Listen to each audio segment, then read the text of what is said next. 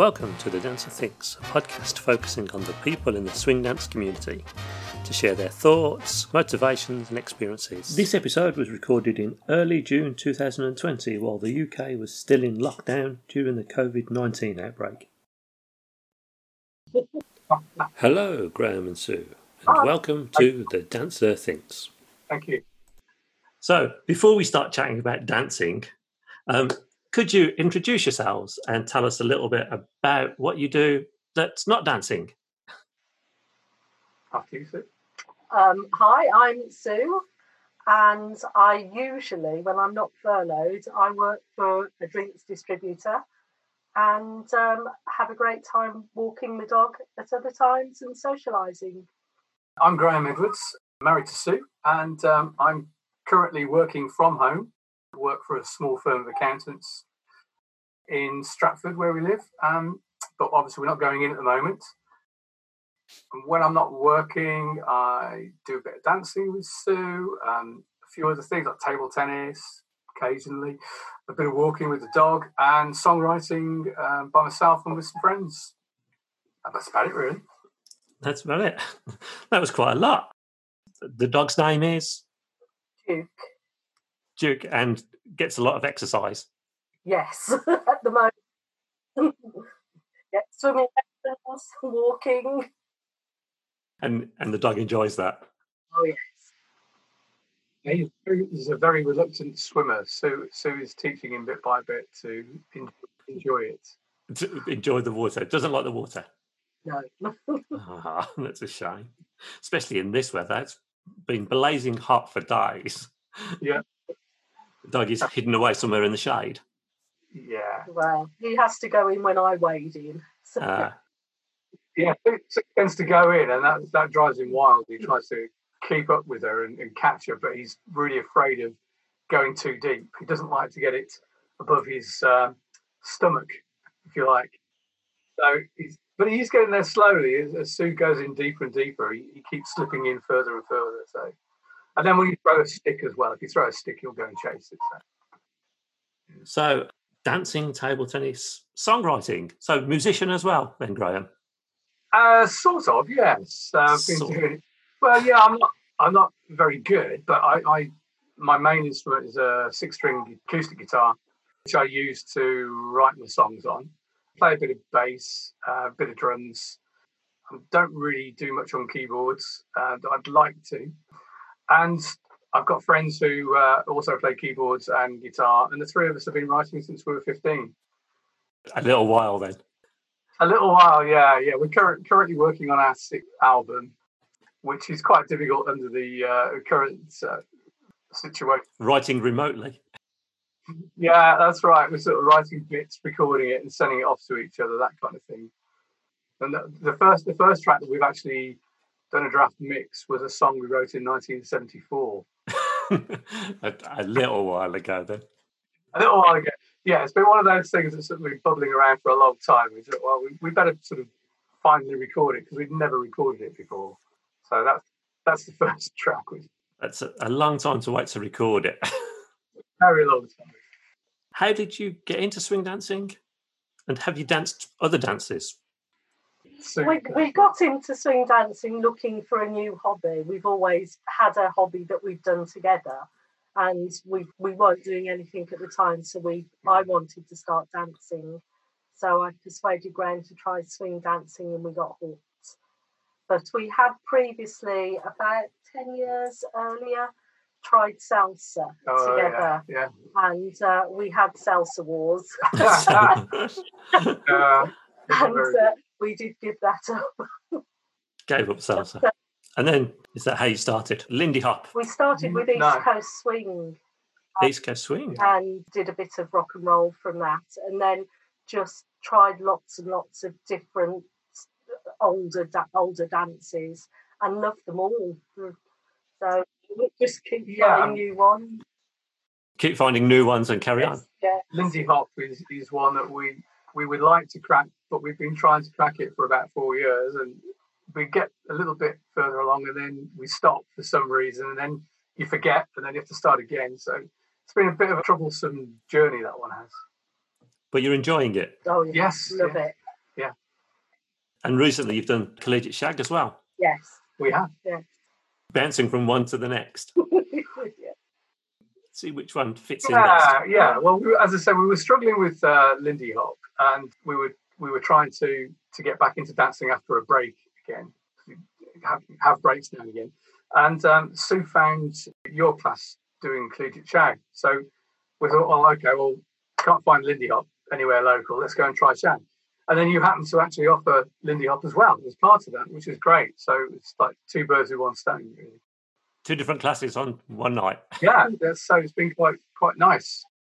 So again, we've been forced to stop doing that, unfortunately. Yeah, dancing is all on hold right across the world. So at the moment, no idea when it will come back in the UK.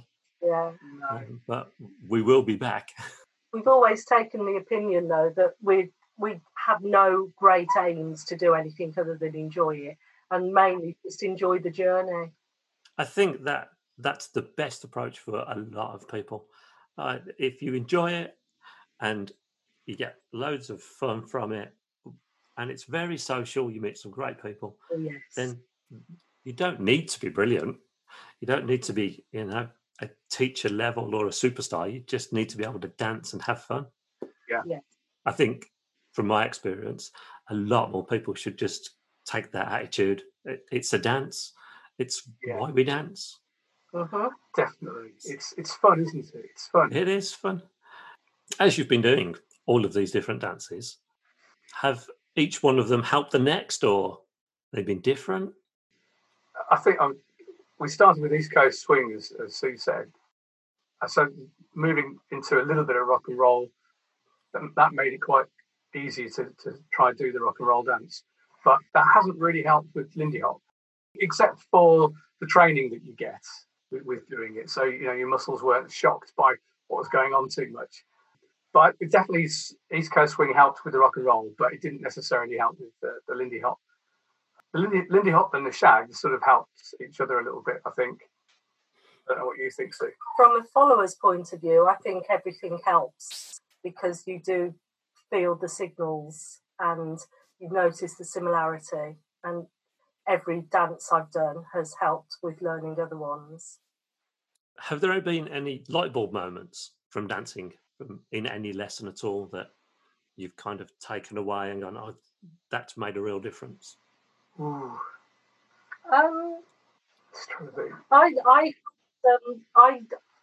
When we had the problems with the salsa, it was because I wouldn't let Graham lead because I picked it up quicker than him. So I was trying to help him and tell him what to do. And a very good teacher came up to me and said, don't. Let him make a mistake.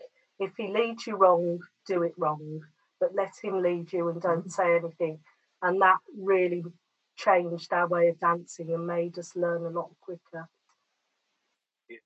I forgot about that. I think that's quite difficult in class for leads and for follows.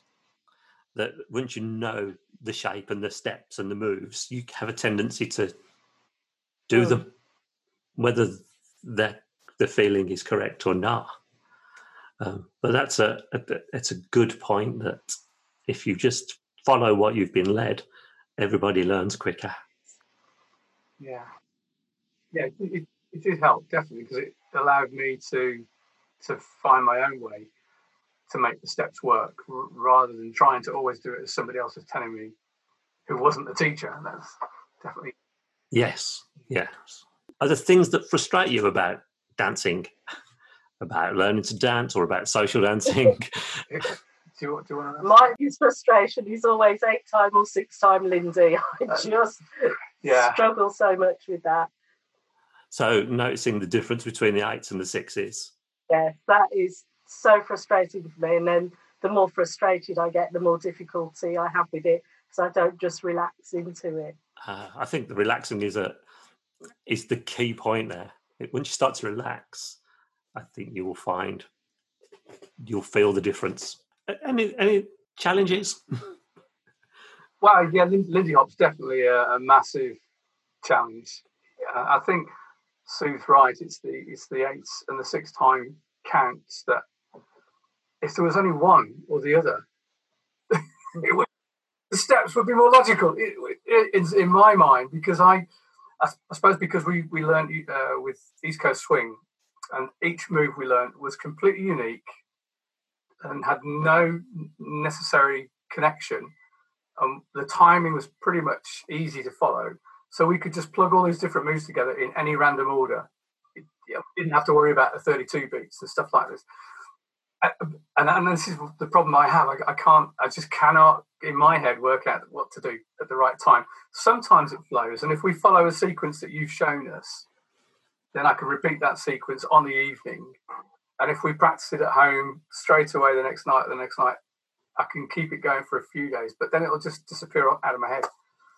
And that's my problem is, I cannot memorize things in the same way.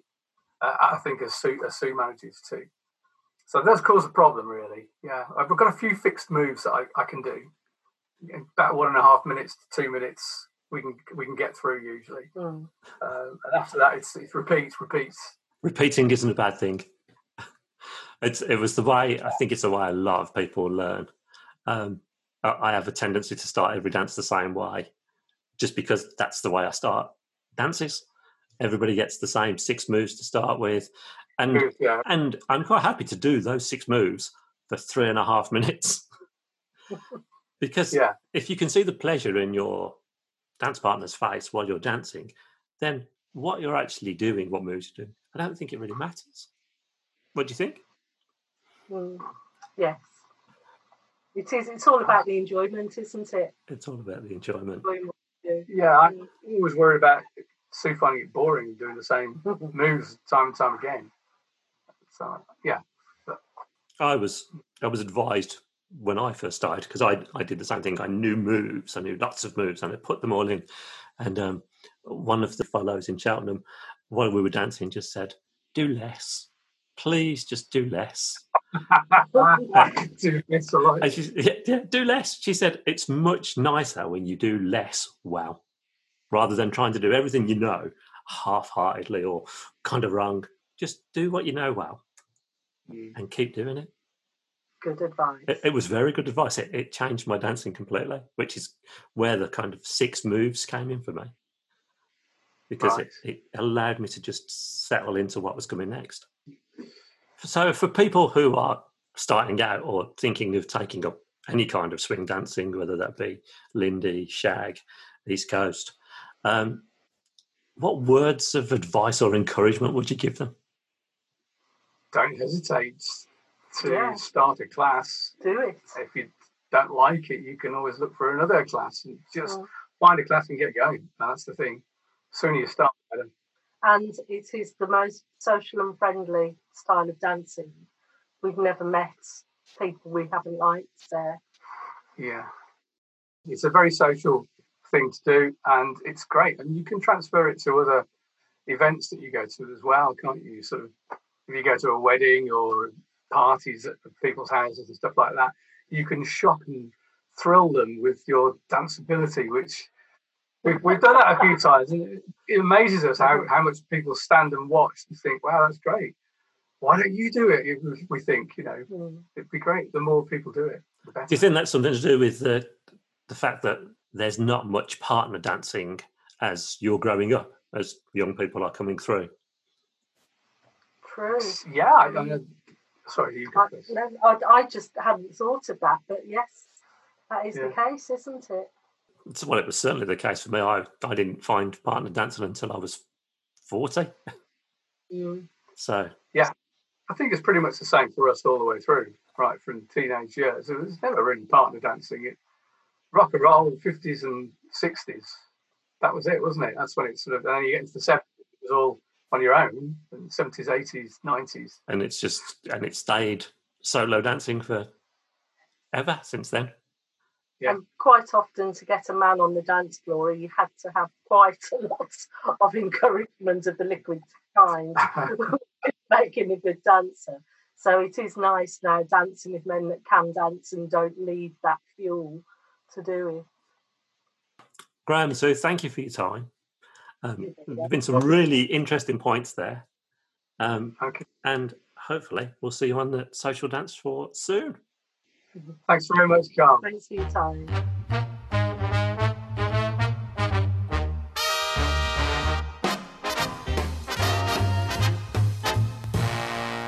Thanks for listening, and don't forget to subscribe using your favourite podcast app.